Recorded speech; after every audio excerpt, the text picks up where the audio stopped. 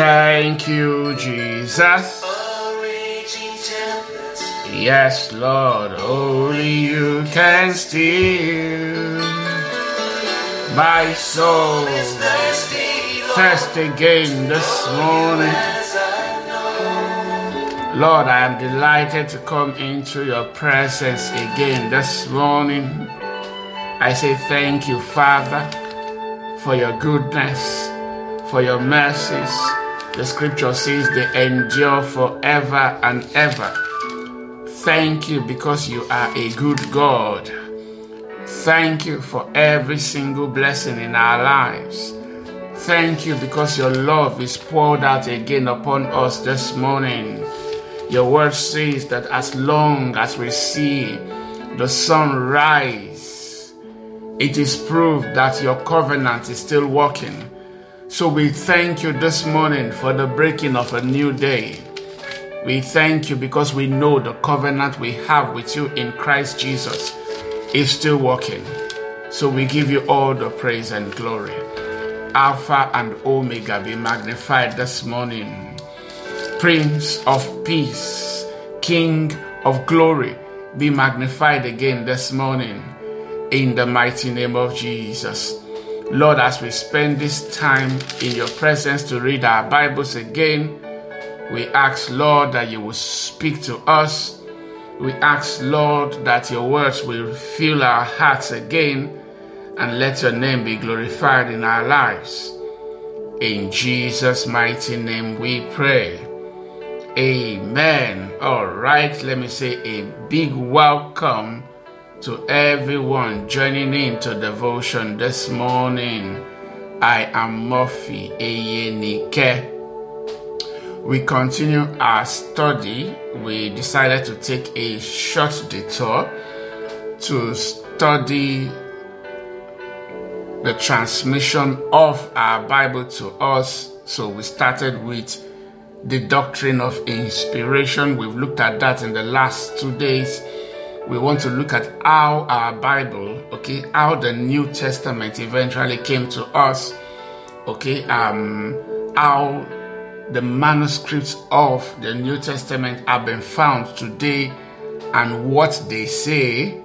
So we will look at that, and then we will also discuss the doctrine of canonization, how the canons of the Bible were decided. A big thank you to everyone joining in again this morning. So this is a topic I'm sure most people don't study. You only go to a theological school to learn things like this. But I think considering that we are in the last days, and I know that from what the Bible says, attack on Christianity is going to increase. The Bible says that the faith of many will wax cold. Many will gather to themselves teachers who will be telling them what they want to hear. I think it is important that believers know these things. In other words, general Christians know these things. So I agree that oftentimes you might not have had some of these things mentioned even in a church sermon before. I will not preach this from a pulpit, not necessary. But I think every believer ought to learn these things. So that's the first reason why I am taking on this. The second reason why I'm taking on this and sharing with us on transmission of our New Testament text as it has come to us, because I know of myself as a young Christian. I had questions that no one could answer me. No one could really tell me what was going on. I remember when I transitioned from the KJV to the NKJV. I still have my paperback NKJV Bible right here in front of me. And eventually I transitioned to the New Living Translation and the NIV. I was confused. I have read the Bible at least once every year since 1996. I was confused and I was shocked at some of the things I was reading. I was shocked at some of the notes I found, and I'm going to read one or two of them. And I know that there are some of us who would have seen such things, and no one have ever answered those questions to us. Okay, so that's the second reason why I am taking on this. Now, transmission of our Bibles to us. Now, when Jesus was around and people heard him, remember in Acts of the Apostles, after the day of Pentecost was come and Peter preached that wonderful message and 3,000 people were saved on that day, and all of the disciples that were going around before. So all of this was before the New Testament was written. What scripture did you think was quoted? I hope you thought about that before. Many times, Jesus will be arguing with the Pharisees, and Jesus will tell them, have you not read or have you not heard? Or, for example, when the devil tempted Jesus and Jesus told him, it is written.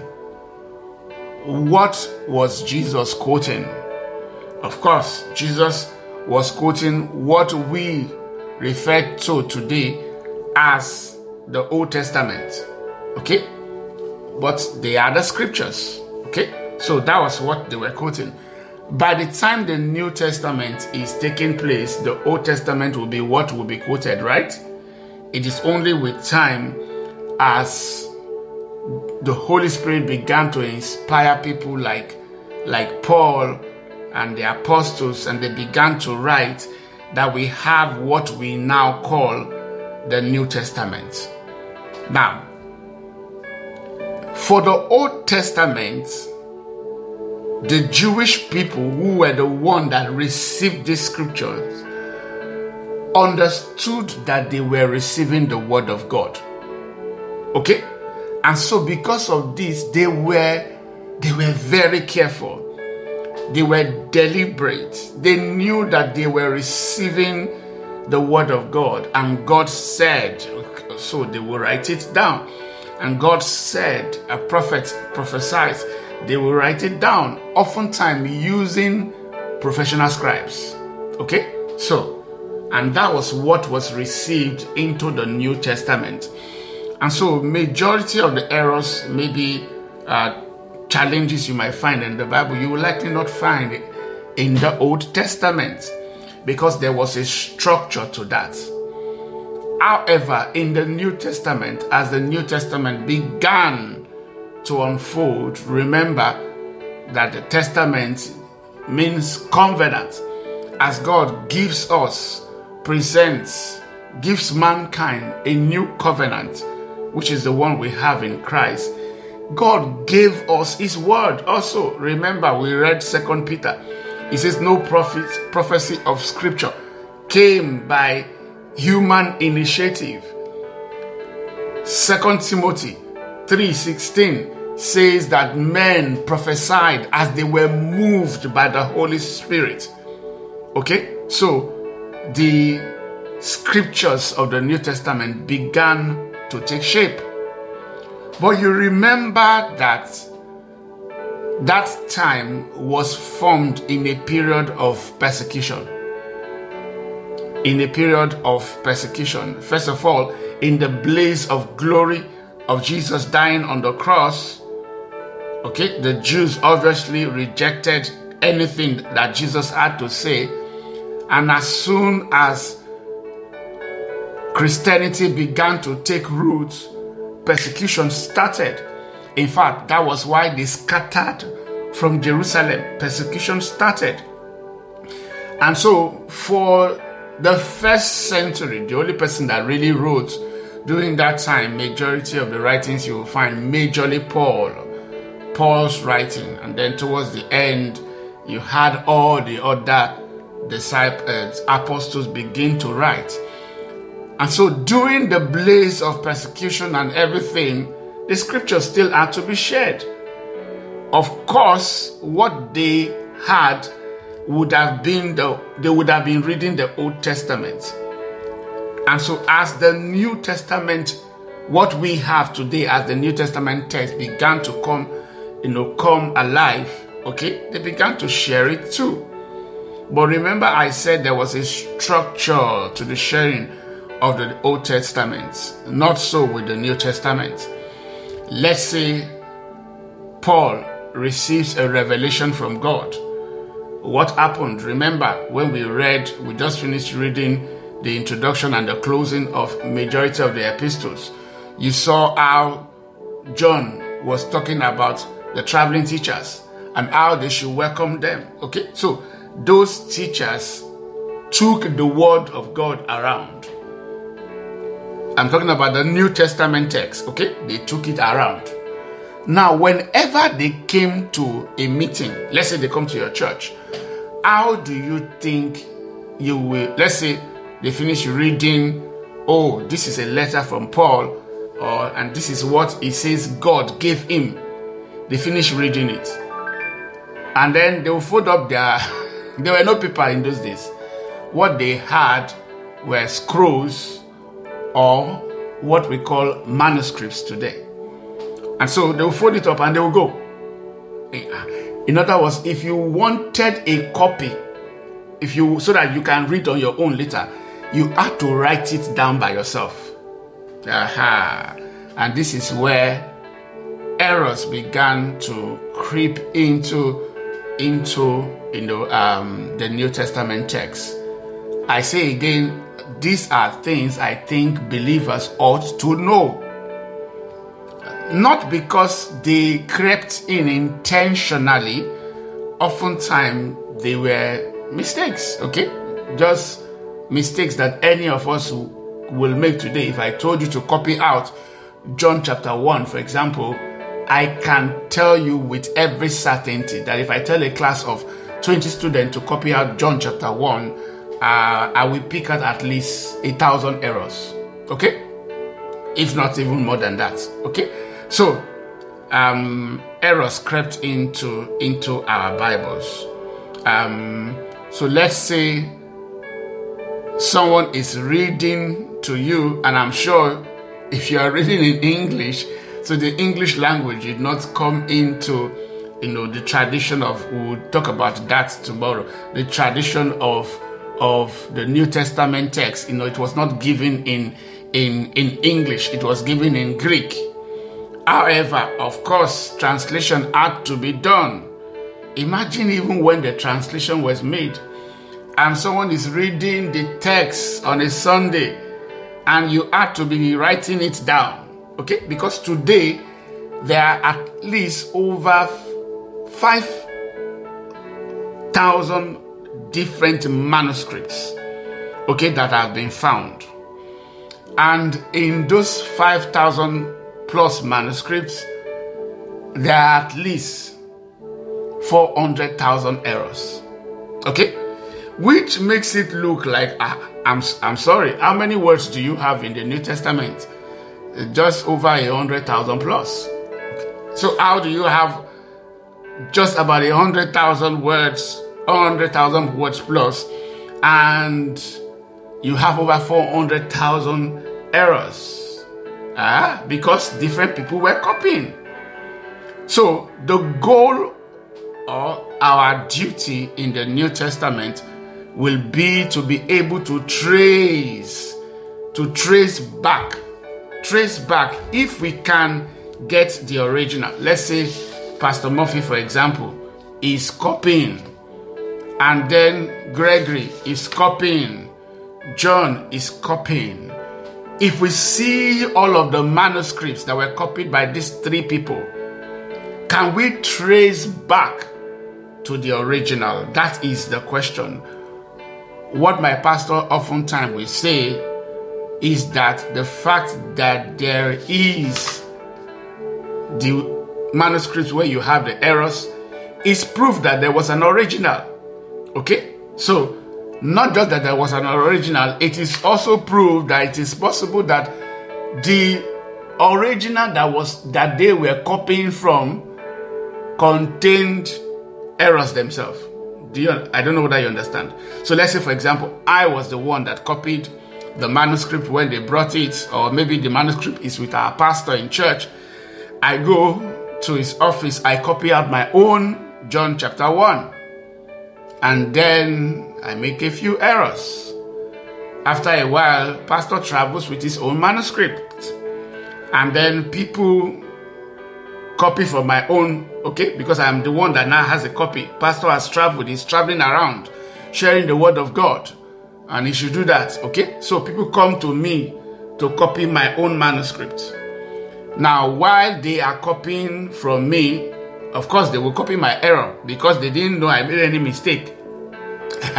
They will copy my own mistakes, and woe betide everybody if they too make their own mistake. And that's how some errors entered into the Bible. So let's look at one this morning. There are quite a few. I remember once one of my colleagues was ministering in church, and he was preaching from the story of the man that was by the pool, the pool, that an angel comes to stir up the water. And I don't want to read that scripture because I want to stay with John. That's the one that I have opened with me, right in front of me. But that's another example. Okay, so the angel comes, stirs up the water, and Jesus asks the man, "Do you want to be healed?" And the man said, "Look, I don't have anyone to help me, okay, to get into the water whenever the angel stirs up the water." And Jesus asked him, "Do you want to be healed?" So I'm sure that if you were using the NIV, for example, you would have realized that there are parts of that interaction that are not in your own Bible. Especially that part where the angel goes to stir up the water. It's not in the NIV. Okay? So I will explain tomorrow how we went from the KJV to the NIV, and how that has influenced what we have today as our New Testament text. So let's look at John chapter 7. John chapter 7. I'll be reading. I'm sure you know this story. It's the story of the woman that was caught in the very act of adultery. The story of the woman that was caught in the very act of adultery. Now, if you have the NIV, if you are using the NIV, and that's what we have been using for a while, NIV or the New Living Translation, you would have noticed that after verse 22, then you have this thing in brackets. It says that the earliest manuscripts and many other ancient witnesses do not have John chapter 7 from verse 53 to John chapter 8 verse 11. Okay? It says a few manuscripts include these verses wholly or in part. After John 7:36, John 21:25, Luke 21:38, or Luke 24:53. Then verse 53 then says, then they all went home. Okay? So, what happens from John chapter 7 verse 53 to John chapter 8 verse 11 is the woman caught in the very act of adultery. Okay? So, what the Bible is telling us here, or what the scholars who have carefully noted this here, is that there are manuscripts that do not have that story. And if the Bible that you are using this morning, okay, is making use of those manuscripts, you will be in church and pastor is reading John chapter 7 verse 53, and you will realize that it is not in your own Bible. Okay, so same thing happened that day.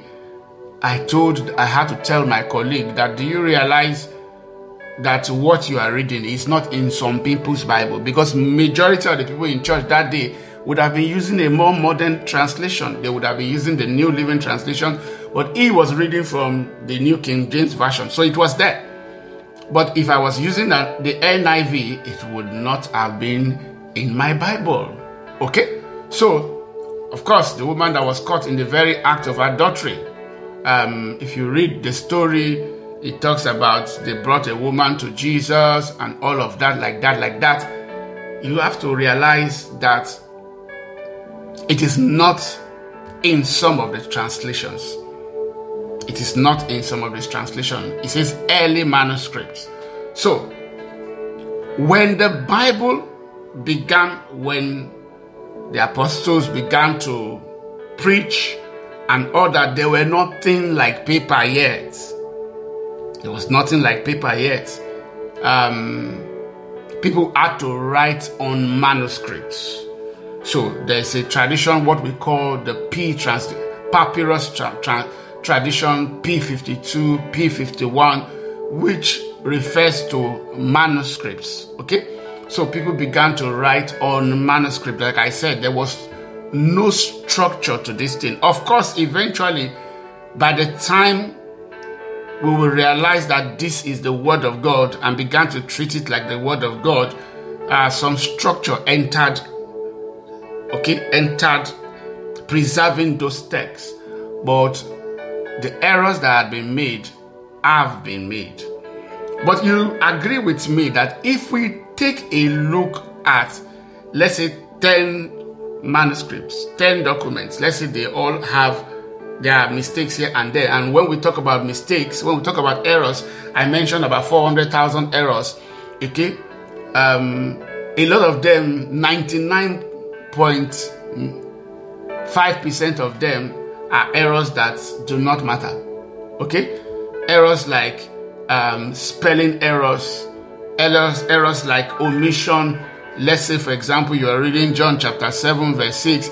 It says, then Jesus said to them, my time has not yet come. So, somebody could, when they were copying, they could have said, my time has yet come. They didn't put the not. Okay? Of course, it will be underlined as an error. So, this is how some of the challenges we have with us came to us in the New Testament. And like I said, every believer ought to be aware of these things. So we do this because I'm sure you would have heard about things like textual criticism.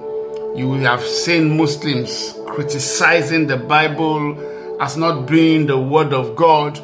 You know, they would have quoted, I've watched a debate before about a Muslim scholar who brought up something like this and was quoting it to prove that the Bible is not the Word of God. Okay? You ought to know these things. Okay? You ought to know these things. Tomorrow, I will explain how we went from manuscripts to the Bible that we have today. Okay? How we went from those manuscripts, and how the fact that we have different manuscripts is even a good thing. Okay?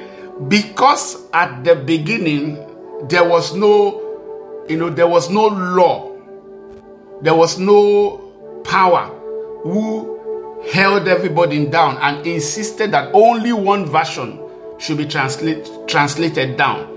The fact that we even have varying translations or differences in manuscript is even a good thing, because it helps us know that what we have today was not doctored. Yes, it was not doctored. It had been carefully transmitted to us. And I'm going to also show us the fact that God has taken care to preserve His word. So as you listen to this teaching today, quite just short one, as you listen to it today, please let your heart be steady. Don't let your heart become discouraged. You know, when you read some of these things in your Bible, know what they mean. It means that there are manuscripts that do not have the things that you are reading. Okay? Father, we say thank you this morning. We give you all the praise for your word again. We thank you for preserving your word. We ask this morning, help us to be doers of the word. In Jesus' mighty name we pray. Amen. All right. Thank you so much for listening today. God bless you. Enjoy your day.